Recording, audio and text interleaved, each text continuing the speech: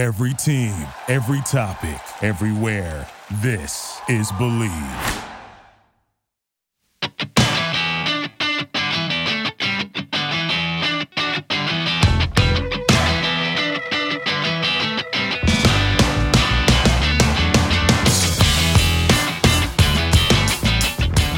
Hello and welcome to the 232nd episode of the Illegal Motion College Football Podcast. In Nashville, Tennessee, I'm the professor, Matt Perkins, and joining me tonight, as always, a dig route across the Harpeth River from me here in the Music City, it's our own offensive coordinator, the coach, Corey Burton. I can dig that, but based on our last episode, the way we ended it, you are no longer the professor, you are third-party Perkins. So, yeah, glad to be here, glad to preview these games here. I'm looking to continue my hot streak. I was 4-1 back-to-back weeks. Of course, of all teams to screw my undefeated record, it was Georgia. Go figure, right? You deserve it, Coach. So, yeah, probably so. Well, we can't get started without the third Migo in the second city. A man who is a bad case of the breakfast zoomies. It's our intrepid blogger from Big Ten Accounting, Josh Cook. Yeah, our dog, she's been struggling a little bit with some breakfast issues, but I think we've got it under control the last few days. But, I got to do it, Matt. How about... Dun dun dun dun dun dun dun dun dun dun dun. A president was elected, and as you all know, we selected the winner because we're great at making picks, and I'm keeping this really generic because we don't want to offend anybody. Plus, we're recording it on a Monday. We are recording on a Monday before. Josh, it's okay. You can tell the world that we won. So we will insert that Donald Trump won his re-election, or Joseph Biden is now the 46th president. In that case, congratulations to the winner of the presidential election for being a white septuagenarian. Anyhow, as you guys all know... Yeah, congratulations, Whoa. Does our country have a diversity problem, Matt? What are you implying with that? Congratulations, Josh, as third-party Perkins, a.k.a. 3PP, I have no say in this. Very good. Very well. Anyhow, as you guys know, football is back in full swing, and even though you may not be at the game this year, you can still be in on the action at betonline.ag. Guys, not only has college football been back for a while now, but now we are finally into the week where the Pac-12 is back. So quickly, Coach, who do you think is going to win the Pac-12 this season? Oh my gosh. I don't even know where to start on this one. Well, we know it's not going to be Arizona. It's not going to be. Probably not going to be. We know it's not going to be or Washington State or Oregon State or Colorado. Probably not Arizona State. The Buffs. Probably not Arizona State. Although they could be a little pesky. Probably not Oregon State. Yeah, I said that. Probably not Oregon State. So I'm going to go with either Oregon, Utah, or SC. Okay. Well, I'm going one of those three teams. I could throw a dart on any one of those teams and say that's who I want. Oregon and SC are both at plus 180. Utah's at plus 800. Josh, how do you feel? Well, here's the problem with the whole COVID stuff and messing up schedules and practices and all that. You sort of want to take a team with continuity, and Oregon's breaking in a new quarterback, so there's an issue. Utah's breaking in a whole bunch of new players. There's an issue. USC has Todd Helton for continuity, and it's a lot of talent back also. However, he did a major restructuring of his staff, including bringing in a new special teams coordinator and a few other things. So, a new defensive coordinator in Todd Orlando. And a new defensive coordinator, exactly. So it's really tough to pick this. Chip Kelly. Yeah, this might be the hardest league to pick, since all of the top contenders lack the continuity you'd like to see. I'm going to take the team that at least has the quarterback situation I like the most, and that is USC. So I'm going to take the men of Troy. I'm going to take the men of Troy, but I don't see this conference producing a playoff contender. I think they're just going to beat up on each other too much again. Guys, Yeah, it's bad. I'm going with the coach I trust the most, Herm Edwards. Justin Wilcox and Cal. Ooh, Okay. All right. So, I like it. but no matter who your team is, I like it. from game spreads to totals and everything in between, you can find it all over at betonline.ag. Team, player, coaching props, no matter what it is. Plus, there's always the online casino as well. You might even catch Josh playing some blackjack, Coach playing some poker. You never know.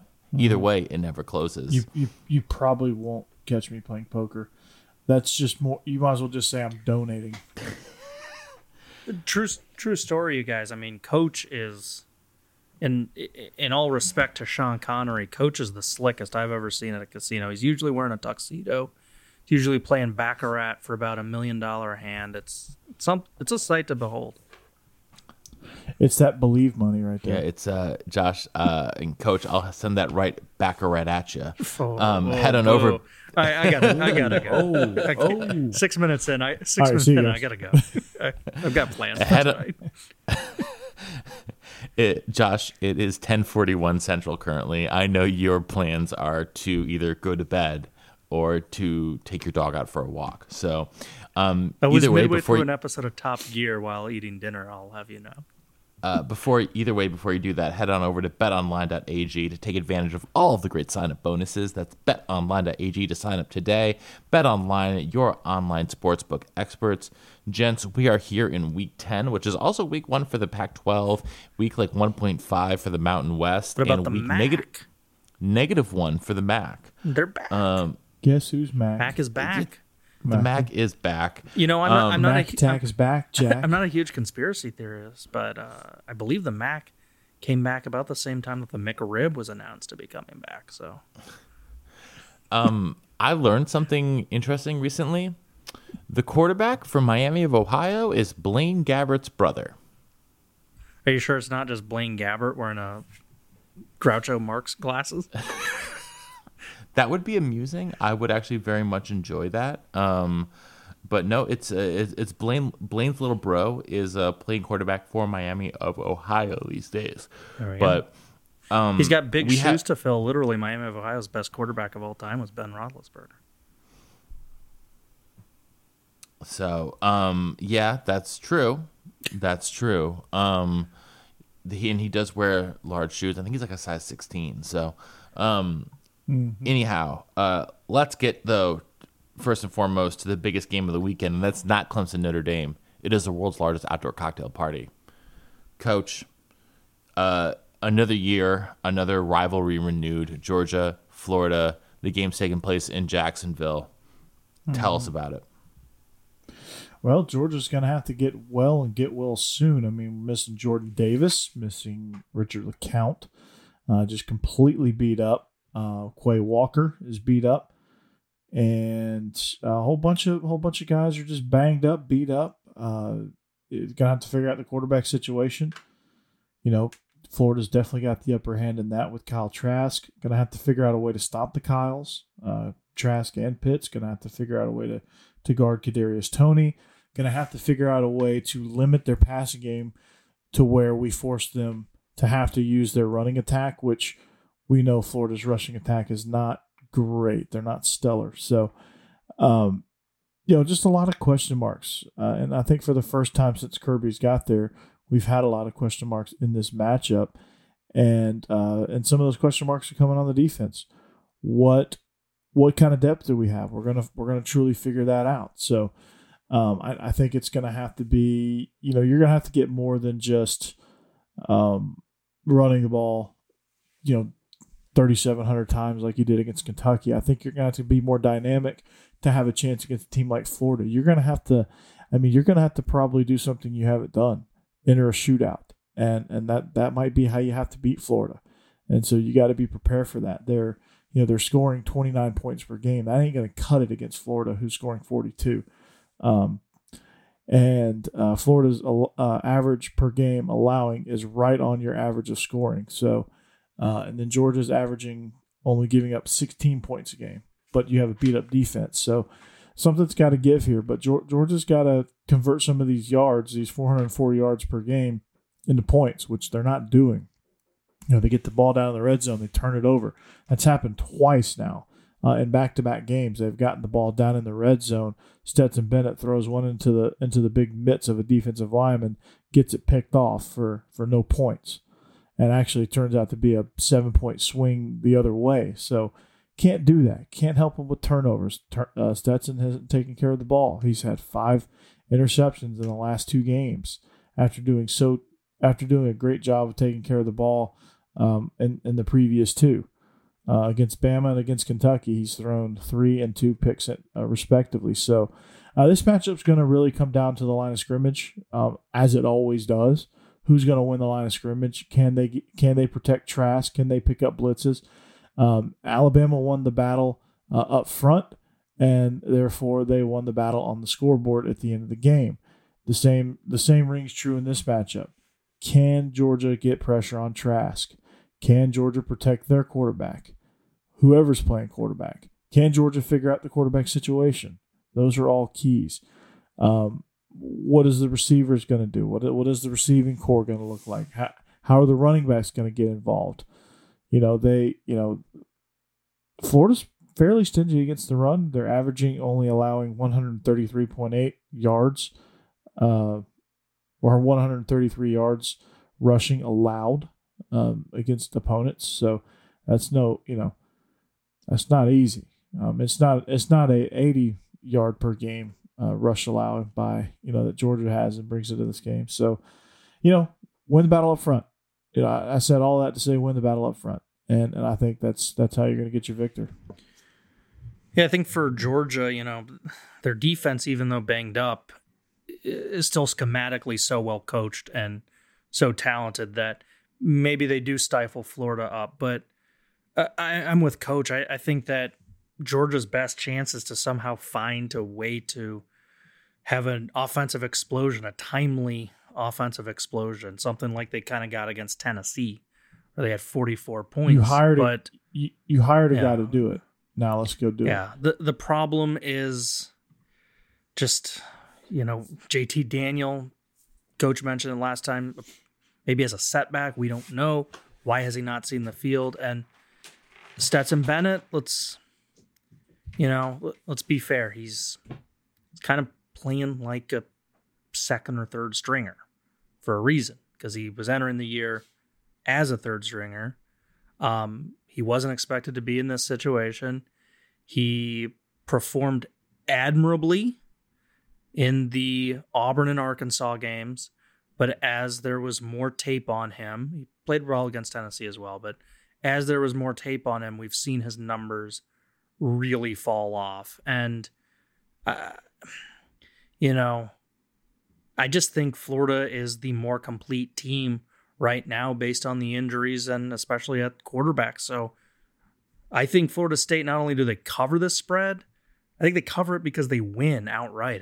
I think the Gators finally get that monkey off their back. First time in 4 years, Coach? Yeah, that'll be the first time in 4 years for Florida, and they could use it for sure. They're going to be tough. They're going to be a tough out. So, like I said, got to get better than fourth string walk-on quarterback play, which is what Stetson Bennett came into the season as. Yeah, he came into camp as a fourth stringer, and you think you had, you were wishing that you had JT Daniels healthy at this point. I'm wishing somebody was healthy and playing well. I don't care who it is. It could be DeJuan Mathis. I don't care. We just need better quarterback play. Yeah, you're going to need it against Tennessee because they can definitely put up some points. So, the game of the week, though, where game day is going to be this week, is in South Bend, Indiana, where number 4 Notre Dame hosts DJ Uiagalelei, a.k.a. Big Cinco, and in the rest of the Clemson Tigers in an ACC conference battle. It's still so weird to say for Notre Dame because when you think of the Atlantic Coast, you really think of the South Bend, Indiana. Coach, I don't know. I don't know what you think about this, but I think that in this game, it's really going to come down to Travis Etienne.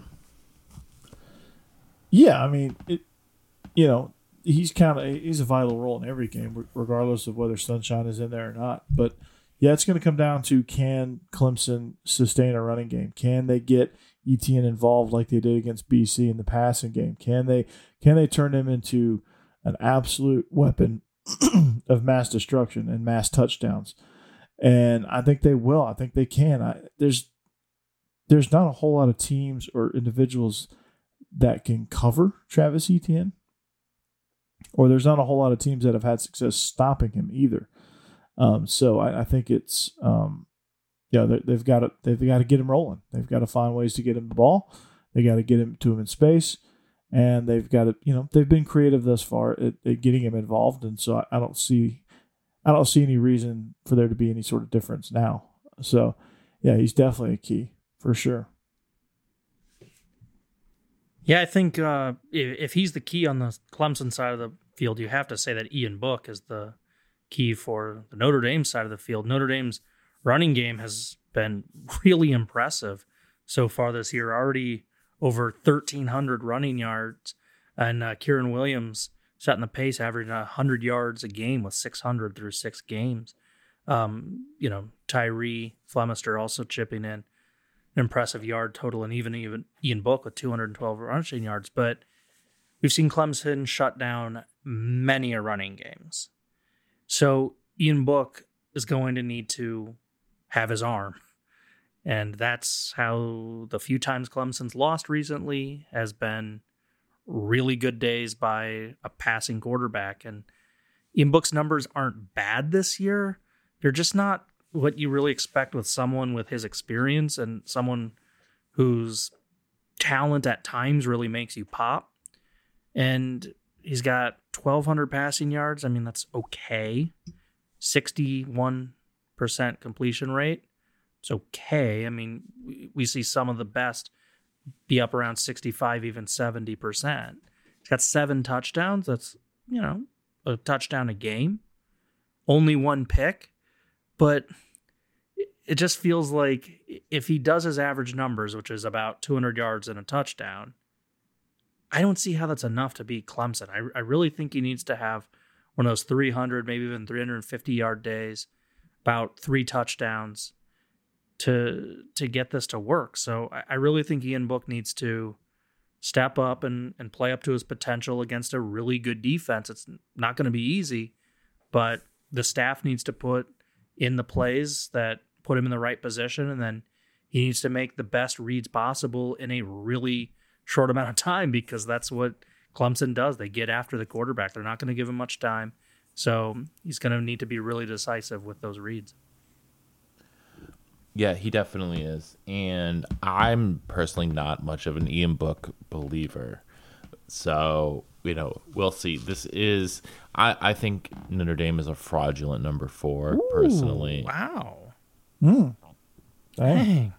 We shall see on Saturday. Well, Whatever. That's the same person. You were always my favorite host of the show. Well, third-party Pergo here thinks that Notre Dame needs to remain a third party and not be in a conference because they don't deserve it. Wow. Next, you'll be saying that Nebraska and Rutgers and Maryland shouldn't be in the Big Ten. They shouldn't be. Neither should Penn State. Next, you're going to be saying that Rutgers should be in the Yankee Conference. No, they should be in the CAA. Or maybe the Patriot League. Next, you're going to be saying Louisville should be an independent. I think that Louisville, West Virginia, Western Kentucky, Marshall, Appalachian State, and Coastal Carolina, and Middle Tennessee State, and Vanderbilt should form their own conference. Conference of suctitude. No, we're gonna call it the Cumberland Conference. The Suganese. So basically, you just gave the Chanticleers another conference title. Pretty much. Jesus. Did you include no, Western Kentucky Josh. in that? I said Western Kentucky, I didn't hear and you. I did not say West Virginia, but they should be in there too. Josh, what he's going to say is while wearing his fun belt, he wants to make the American great again. That's what I'm here for. But speaking of independents who are still truly independent, let's talk about the Brigham Young University Cougars. Ooh, yeah. All they are, They're going to be celebrating this win with Dr. Pepper. That's got 'Cause they're caffeine. not You allowed can't. to have it's got caffeine, dude. You can't do that, man. They're going to do it. They're going to be like, No, you know, they're going we for have to celebrate. caffeine-free Diet Coke.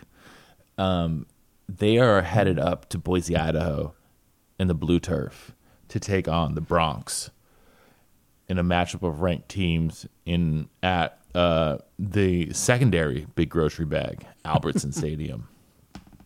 The Big Grocery Bag is Kroger Field, we all know at Kentucky. the biggest discount grocery bag. But the discount grocery bag at Albertsons Yeah. Stadium in Boise, Idaho. This is gonna be interesting. Boise State is off to a 2-0 start on the season. The Bronx have already beaten Utah State and Air Force, and they're putting up some numbers.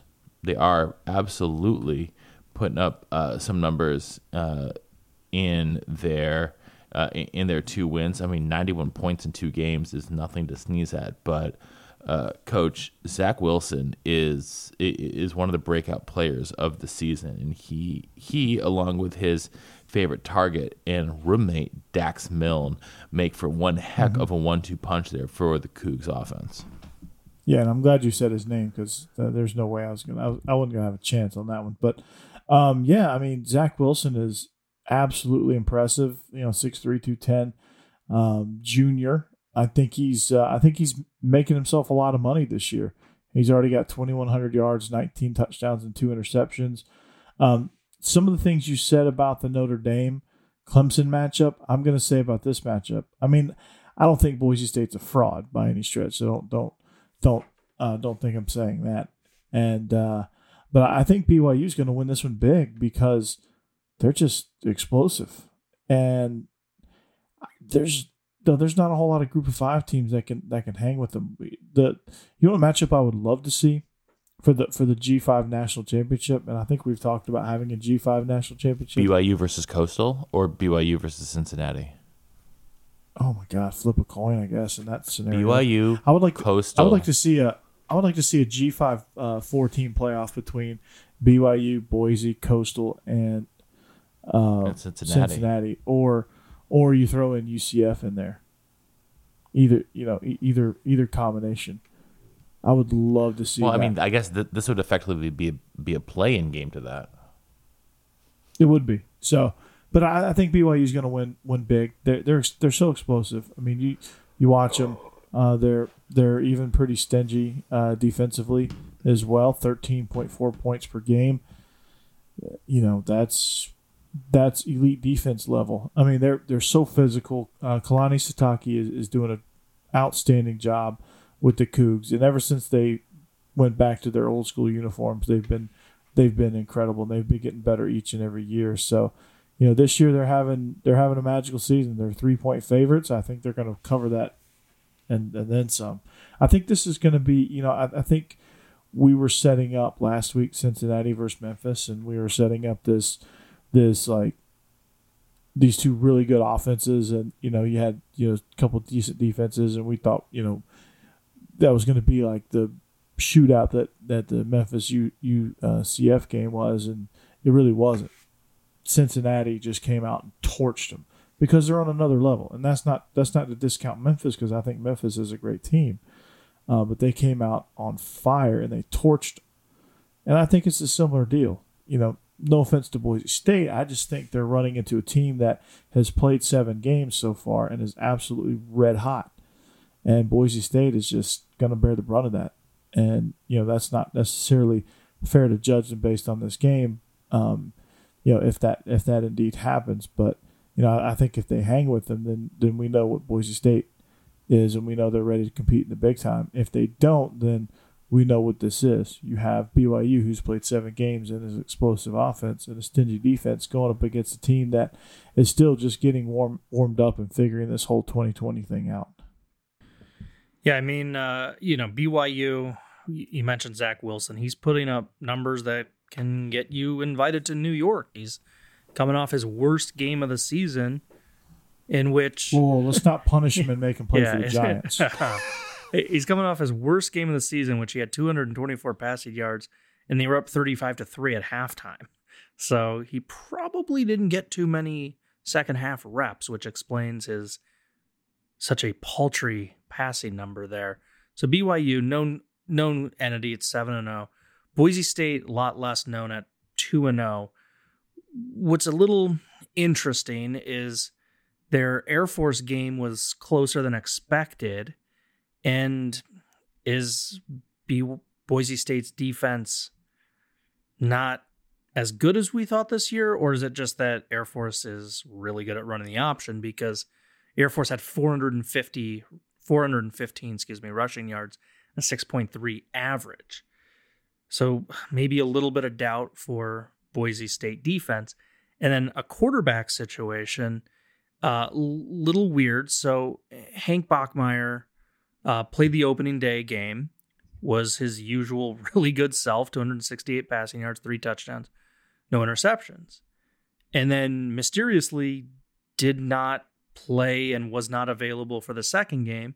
And former USC recruiting coup, Jack Sears, played great, 291 passing yards, 3 touchdowns, no pick. Very first play of the game, he had a 75-yard touchdown pass. But we don't know what's going on with Bachmeier. We don't know if he's coming back. We don't know who the starter is for the BYU game as of recording this. That's very disconcerting if you're trying to get ready, if you're that Boise State coaching staff, wondering who exactly is our starter for a huge game. You're hosting the 9th best team in the country, according to the rankings. You don't get too many ranked teams coming to your place if you're Boise State in the Mountain West. You sure as heck don't get games where the top 10 team is not you. Boise State's been in the top 10 plenty of times. They're hosting a top 10 team, and they're coming in this game with a whole lot of question marks. Yeah, but it's still, at the end of the day, it's still Boise State. And I have a lot of faith in Boise State, but BYU, man, they are absolutely rolling this year. And if Zach Wilson does put up big numbers and pull out a Boise State win in this one, I think he can punch his ticket to New York, like you said. Let's head over then to the Big Ten, where we have a 2-0 team and a 1-1 team that lost to an in-state rival. But it's not who you might imagine, because it's Michigan who's coming off of a loss to Michigan State last week. They are headed down to Bloomington, Indiana to take on the Hoosiers, who are ranked number 13, a top 15 Indiana team. I do not remember the last time that happened. Josh, Michael Penix Jr. has had a really nice start to the season, and those Hoosiers are, have been moving the ball, well enough to score, and their defense is slowing people down. Despite the fact that Michigan has been putting up some big yards, they still lost to Michigan State last week. So what are you looking towards in terms of what is going to be the deciding factor in this game? Well, I'm looking for a couple things. First of all, we've mentioned it before. Michigan plays an extremely aggressive defense by Don Brown. A lot of a lot of blitzes to try and generate those sacks. They leave a lot of people out on islands. They do a lot of stuff where they're willing to give up the underneath with the assumption that their team's speed will hustle to the ball. And unfortunately, we've seen some teams take advantage of this and put up a lot of points. And one of those teams a few years ago was Indiana. They basically took what Don Brown gave them, which was little 3-yard crossing patterns, but then they used nice team speed in their wide receiver group to bust those plays open. I expect Indiana to do the same. I think Indiana can put up points on this team. I mean, they put up points against Penn State. They put up points, obviously, against Rutgers. So that then comes down to, does Michigan get enough offense? They were really unbalanced a week ago. They threw over 50 passes against Michigan State, and they only produced 24 points. So if you're a Hoosier fan, you have to be cautiously optimistic. Obviously, the on-paper recruiting talent favors Michigan. Obviously, you have Harbaugh, who's a huge name in the coaching game. There's a reason why Michigan is still favored in this game, even as the lesser-ranked team and the road team. So, it's not like it's going to be a cakewalk for Indiana, but there are some things you have to like about the Hoosiers. I think if there's one area that Indiana can hopefully get going, and I'm sure they'll try and do this early and often, but Stevie Scott III's a really good running back. He's shown some flashes in his career. Pretty slow start to his season, just 138 rushing yards through 2 games. So there's something that Indiana's probably hoping to get a little bit more out of. He, by the way, is coming off 845 yards last year, and the year before was a 1,000-yard back. So his resume indicates that he'll get going here at some point. But I'm really excited by this one. My worry, as someone who has a soft spot for Indiana because they've been a dormant program for so long, my worry is the Michigan State game refocused the Wolverines, and they come out guns blazing, and by the end of the game, we're thinking, wait, why was Indiana ranked? They just lost this game by 4 touchdowns. What happened? That's my worry. Yeah, I would worry about that as well. Coach, you have anything to add here on this one? Yeah, I mean, I think, this is going to be a bounce-back game for the Wolverines. I think, they're going to – what we're going to see out of Michigan is I think they're going to be one of those teams in the Big Ten where we're trying to figure them out week in and week out. It's the 3rd game of the season, so you have to think that we'll kind of start to see which direction they go. Are they going to be an unbalanced mess on offense again, and are they going to give up big plays, which they probably will. They'll give up a few, and this game will they'll give up right around their average, which is 25 and a half points per game. So they'll give up around somewhere in that average, if not a touch higher. But offensively, they're just going to have to figure some things out, and they're going to have to, get the running game involved, get the passing game involved, get Milton involved in both, just be a little bit more. When I say balance, I don't mean like 50% run, 50% pass. I mean balance. I mean, let's get some of these playmakers the ball. Let's find ways to get guys in space. Let's find ways to create running lanes for Haskins. Let's just find a way to create easy throws for Milton. They've got to get in a rhythm. And if they don't get in a rhythm, they're going to be discombobulated. When they're discombobulated, then Harbaugh's head's going to explode.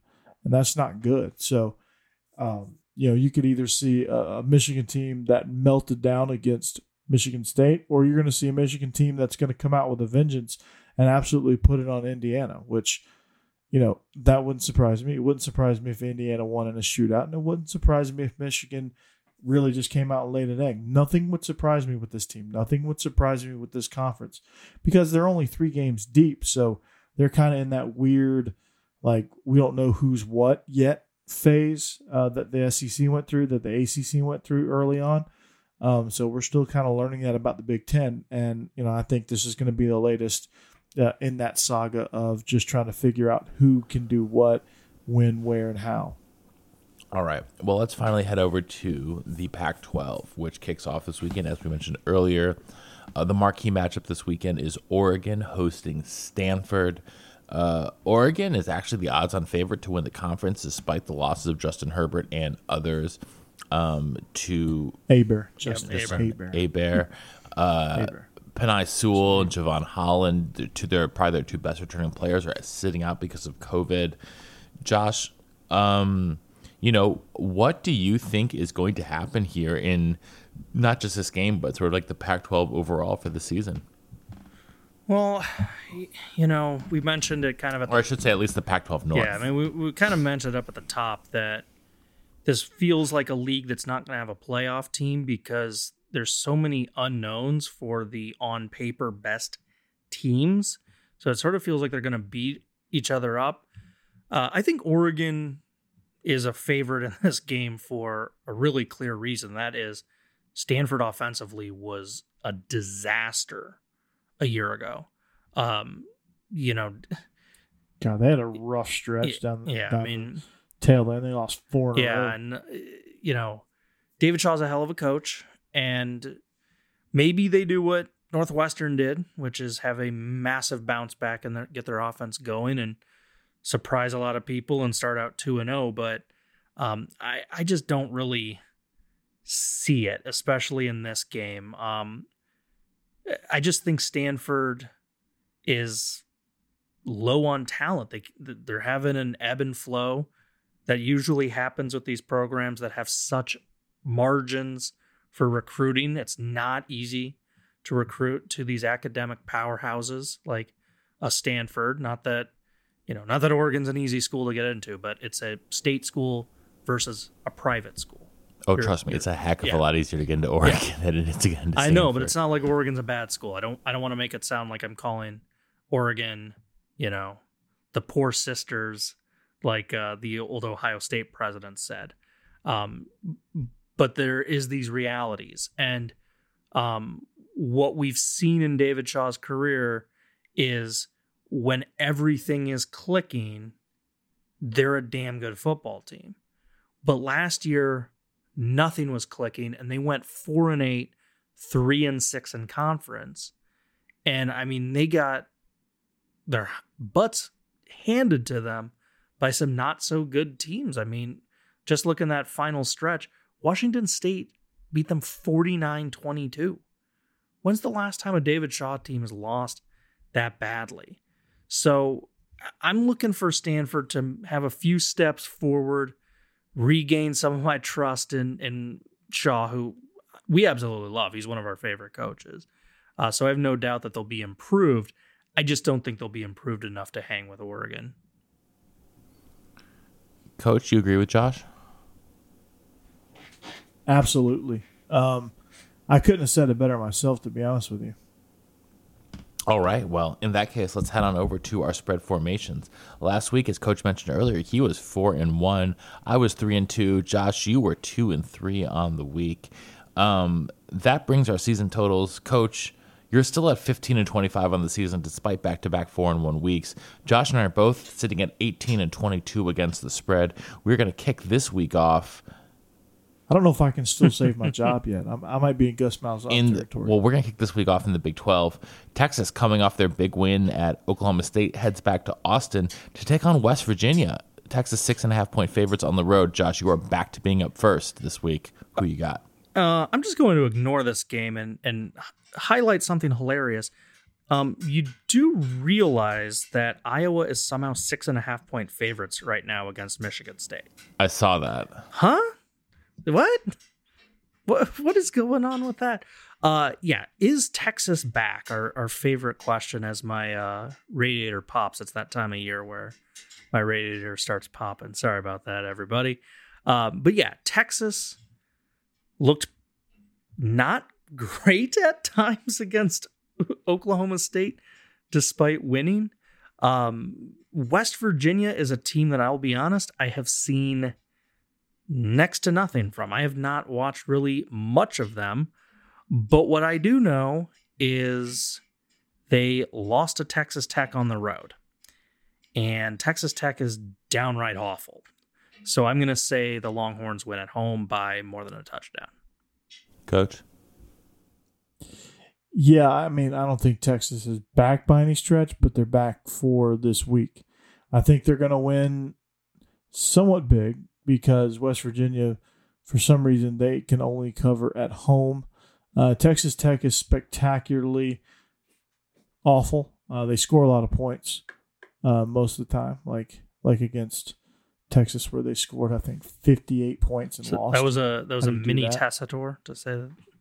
Yeah. How do you do that? But no, I'm taking the Longhorns in this one. I think they cover at home against the Mountaineers. Yeah. West Virginia is a completely different team on the road than they are at home. At home, they're unbeatable. On the road, they can't win. So, give me the Longhorns by 10 on this one. We're gonna head back to the Big Ten for the next one, where Minnesota, coming off of an embarrassing loss, quite frankly, against Maryland, has to head over to Champaign. The Golden Gophers, 7-point favorites on the road. Josh, who do you like? Well, Illinois is always the team to get right against. However, Minnesota's defense has been atrocious this year, and Illinois played really good against Purdue. They outgained them. Their backup quarterback, who came in because their starter was out for COVID, had 295 passing yards on 20 of 33, 177 rushing yards, and a pretty respectable 4 yards per carry. How'd they lose this game? Well, they did like a dumb team does, and that's have a bunch of turnovers. They had 4 turnovers. I think if they keep it clean, Illinois might actually be able to win this game. And thanks to that awful defense for the Gophers, I think Illinois can actually hang around. They might not win it, but I think they keep it closer than a touchdown. Cooch. I'm going to disagree with you, Matt, Josh, because I think they're due. I think Minnesota. I think Tanner Morgan is due for a breakout. I think Ibrahim is going to do his thing. I think Bateman is going to have a big game, and I think this offense is going to break out in a big way. I think they're going to figure out that we can't play much defense, so let's just get in a rhythm on offense and let's just get in shootouts with teams where we have to, get into a scoring fest. So I think that's going to be the route they're going to have to take, and they're going to. They certainly have the firepower to do so on the offensive side of the ball, and I think that's how it shakes out. I think they win, they cover, and the Gophs are 1-2 after next week. I'm with Coach on this one. I like Minnesota to get back on, get off the schneid, I should say, in this one. I think that they'll be able to throw against an Illinois secondary that is not the greatest, that gave up a ton of yards to Graham Mertz in his first ever start. The next game I want to get to is the biggest spread one of the biggest spreads I've seen on the season. The University of Massachusetts, the Minutemen, gents, they are back in action this week, and they are headed down to Marshall. Now, UMass has played 1 game so far this season.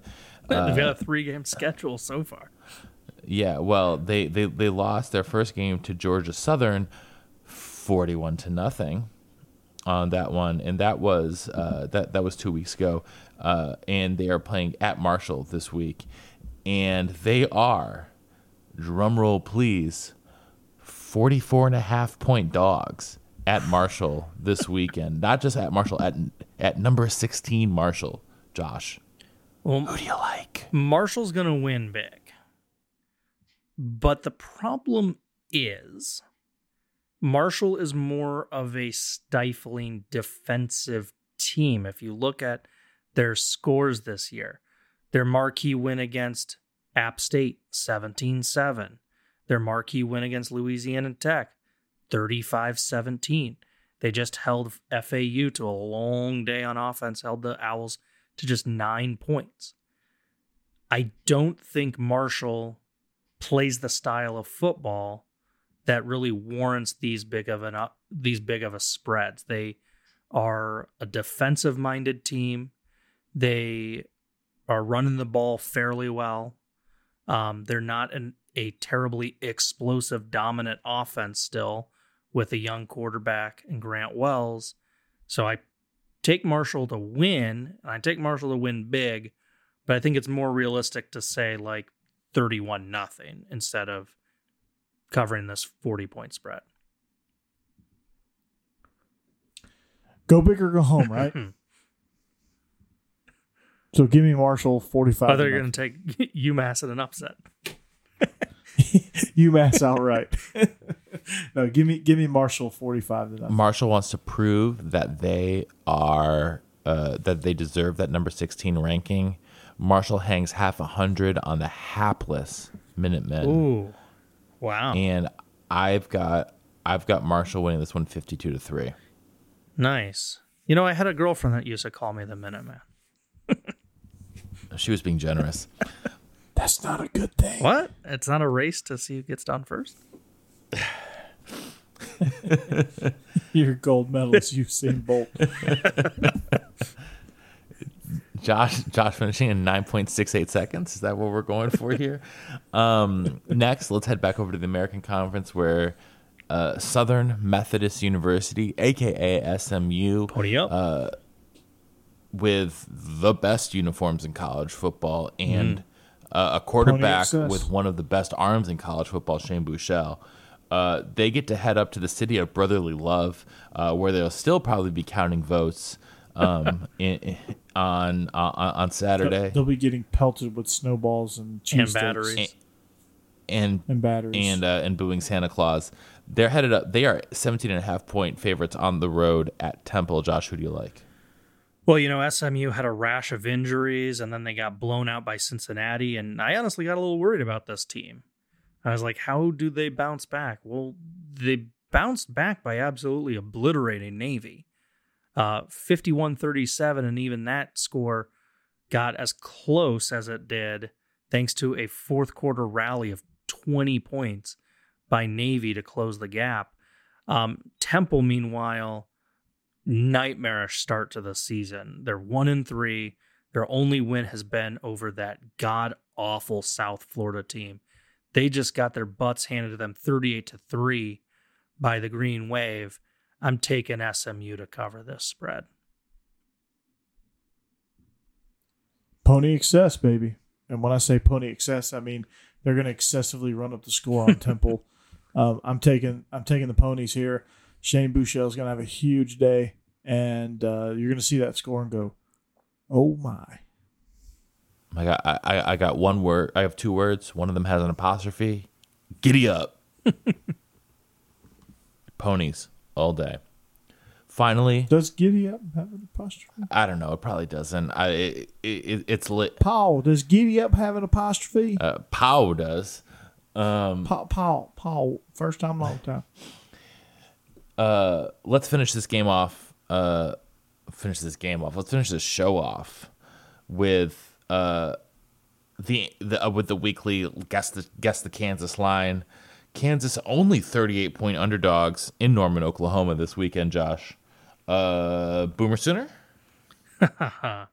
Well, Oklahoma State's coming off their most impressive win, 62-28 over that just dreadful. I feel like I've said that now about 10 times. There's some really bad teams this year. It's still true. Yeah, Texas Tech, awful. Look, I gave Kansas a little bit of love a week ago. I said they would lose big, but not lose by bad enough to Iowa State. And what did they do? They gave up 2 touchdowns in 3 plays, to get obliterated by Iowa State. They've given up 50 points in back-to-back games. Their defense is an absolute sieve, and they're facing an Oklahoma team that's just now starting to heat up. Oklahoma covers. Yeah, until Kansas proves they can cover a big spread, I'm going to continue to pick against them. They they didn't disappoint me last week. So if I go 4-1 thanks to Kansas, then so be it. Give me the Sooners to roll. Give me Lincoln Riley or give me death. Wow. Okay. There's a suspect coach to ride or die with. When it comes to Big 12 games, it's not. They haven't had the best season this year, but they're gonna give me Les Miles or give. Oh wait, Les Miles might be dead by the time you hear this podcast. Did he get COVID? I thought he got COVID. He did get COVID. He got COVID. Yeah, there you have it. He invented COVID. He's treating it with grass and plenty of rest. And grass and fertilizer. And hydroxychloroquine. Well, I think that is going to... It's a tremendous drug.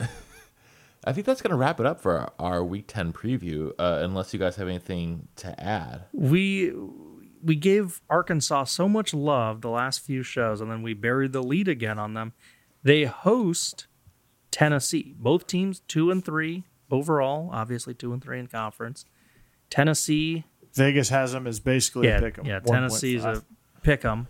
1.5 as coach said. This game's going to be fun. I think that the growth that we've seen Arkansas have in just 5 games under a new regime is honestly more impressive than I think Jeremy Pruitt's done so far.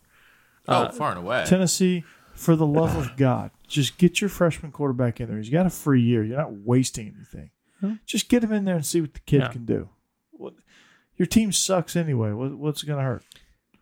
But if you're a Hogs fan, this is definitely going to be fun. So, Mitch, this game's going to be fun. Hopefully it's fun. With rebuilding programs, are always worried about the 1 step forward, 2 step backs. But hopefully, good things for Arkansas. The other thing, Matt, we didn't talk about it, but Wisconsin is at least scheduled to play Purdue. Do you think that game actually happens? I mean, Barry Alvarez will have had a press conference by the time that you hear this podcast. Barry Alvarez have a conference on Tuesday to let people know about the state of the game. I'm going to say no. Ooh. I don't think. I mean, Wisconsin's COVID cases increased from just a handful at the beginning of last week to 12 by midweek to 22 by Saturday. The state of Wisconsin, Dane County in particular, where Madison is, has one of the highest infection rates in the country, and it's not looking good, honestly. So I'm going to say there will be no Wisconsin-Purdue game this weekend. Interesting. I have a conspiracy theory, Matt. What's that? So even though Madison has a really high rate of COVID, and there's an outbreak going in the entire state, I kind of have a feeling Wisconsin football didn't take it too seriously. Because I guess the this is very prejudicial on my part, but I feel like the Venn diagram of people from Wisconsin who are football meatheads who spent their entire life chewing tobacco, and the circle of people taking COVID seriously and wearing their masks at all time, I don't think that Venn diagram overlaps with Paul Chryst in the middle. I have a feeling Paul Chryst was leaning towards COVID as a hoax and we're not going to get infected by it. So, I mean, Paul Chryst is an avid grizzly tobacco chewer. I know for a fact he's a grizzly wintergreen man. But I do believe that he does take the pandemic seriously, even though he now has it. I mean, I've never talked to him. I don't know the man's opinions on anything. I just, like I said, I'm being prejudicial. Probably. I've shook hands and exchanged pleasantries with him once. At a Trump rally. No, it was at a Holiday Inn. Hey, can you believe this guy? No, it was at a Holiday Inn when he was the OC at Wisconsin. That explains a lot. I met him. He stayed at the Holiday Inn. That's what Brian Ferentz is doing. He stayed at a Holiday Inn Express and thinks he's an offensive coordinator. I met him and Barry Alvarez in the same day. Oh my God! You can't make this up. And I do believe that Paul Chryst does take it seriously. I hope I'm wrong. Let me just say that I hope I'm wrong. I do think you're wrong here because I do believe that Paul Chryst is someone who does take it seriously and understands. Like I said, I was being prejudicial. I was taking a guy based on where he was born and the optics of him, and and the mouth tobacco use. Yeah, I was casting aspersions. I'll be the first to admit it. It's okay. I don't want to cast no aspersions here, but yeah, I mean, like it's rough out there, man. It's really rough out there. You get the combination of people from backwoods Wisconsin plus college kids, and it is just it's the worst possible combination when it comes to COVID. And COVID. it's, I mean, it's the reason that, like, entire colleges' campuses have been shut down and stuff like that. So, well, I mean, you just think about college in general and take a much less serious disease than COVID. I mean, think about how many people have gotten mono in college and in those dorms, and just when disease is running rampant, it's. I thought you were going to say, think how many people got chlamydia. So, I mean, you must be speaking from personal experience. I did not know a single person. Hey, I'm clean, man. I am clean. My test came back with, in the words of Chris Rock, I took my AIDS test, passed it, got a 65.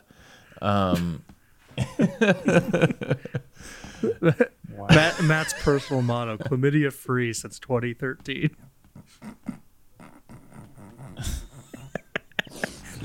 Oh boy. Oh Lord, we've been recording for 2.5 hours. So, yeah, I think that's gonna wrap it up, like you should be doing if you are in college. Don't be a My fool, God. We've gone so far off the This might be our worst vamping yet at the end of an episode. We do not know how to tie these up in any way. You mean best. Just gonna get our highest rating. By the way, anyone find it very strange that Ohio State Rutgers doesn't have a spread on it still? Actually, a little bit, yeah. Really waiting for I mean, I think I'd put it at Ohio State 29.5. Ooh. It's a nice one. It's a nice one. It's a good spread. I feel like it should be. Are you on Josh? Are you on the ESPNs? I am. For that, yeah. for that line, because our special sponsor, where I'm getting all of our lines now from these days, over at Bet Online. They got one posted. I believe that they do, actually. Nice. They have Ohio State minus 37. There we go. Ooh, that's a big one. That is a big one. I like Greg Rutgers. Schiano knows that system. He'll be chopping some wood. He will be. Oh. He likes to chop wood. Also Vanderbilt is playing at Mississippi State this weekend, the matchup of the two worst teams in the SEC. Mississippi State is still favored by 19.5. That's hilarious. Oh, real quick. I know we're doing our end of show vamping, which our listeners, I'm sure, just absolutely love. One game we did not talk about that is intriguing to me, at least. 4-2 NC State hosting 5-1 Miami. Maybe a little upset potential there. Maybe. Maybe. Mississippi State, by the way, is a 19.5 point favorite, despite having scored a combined 16 points in their last 3 games. Is that not good? And since their win at LSU in the first game of the season, they scored a total of 30 points on the season. Well done. Is that bad? It ain't good. It's not good. All right, well, I think that's going to do it for us here this evening. So, on behalf of our own offensive coordinator, the coach, Corey Burton, here in Nashville, Tennessee, and our intrepid blogger from Big Ten Accounting, Josh Cook, up there in Chicago, Illinois, this is the professor in the Music City saying so long and see you next time on the Illegal Motion College Football Podcast.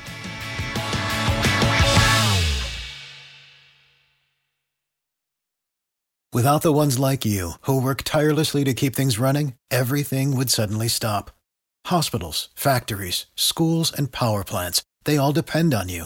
No matter the weather, emergency, or time of day, you're the ones who get it done. At Grainger, we're here for you with professional-grade industrial supplies. Count on real-time product availability and fast delivery. Call, click Grainger.com, or just stop by. Grainger, for the ones who get it done.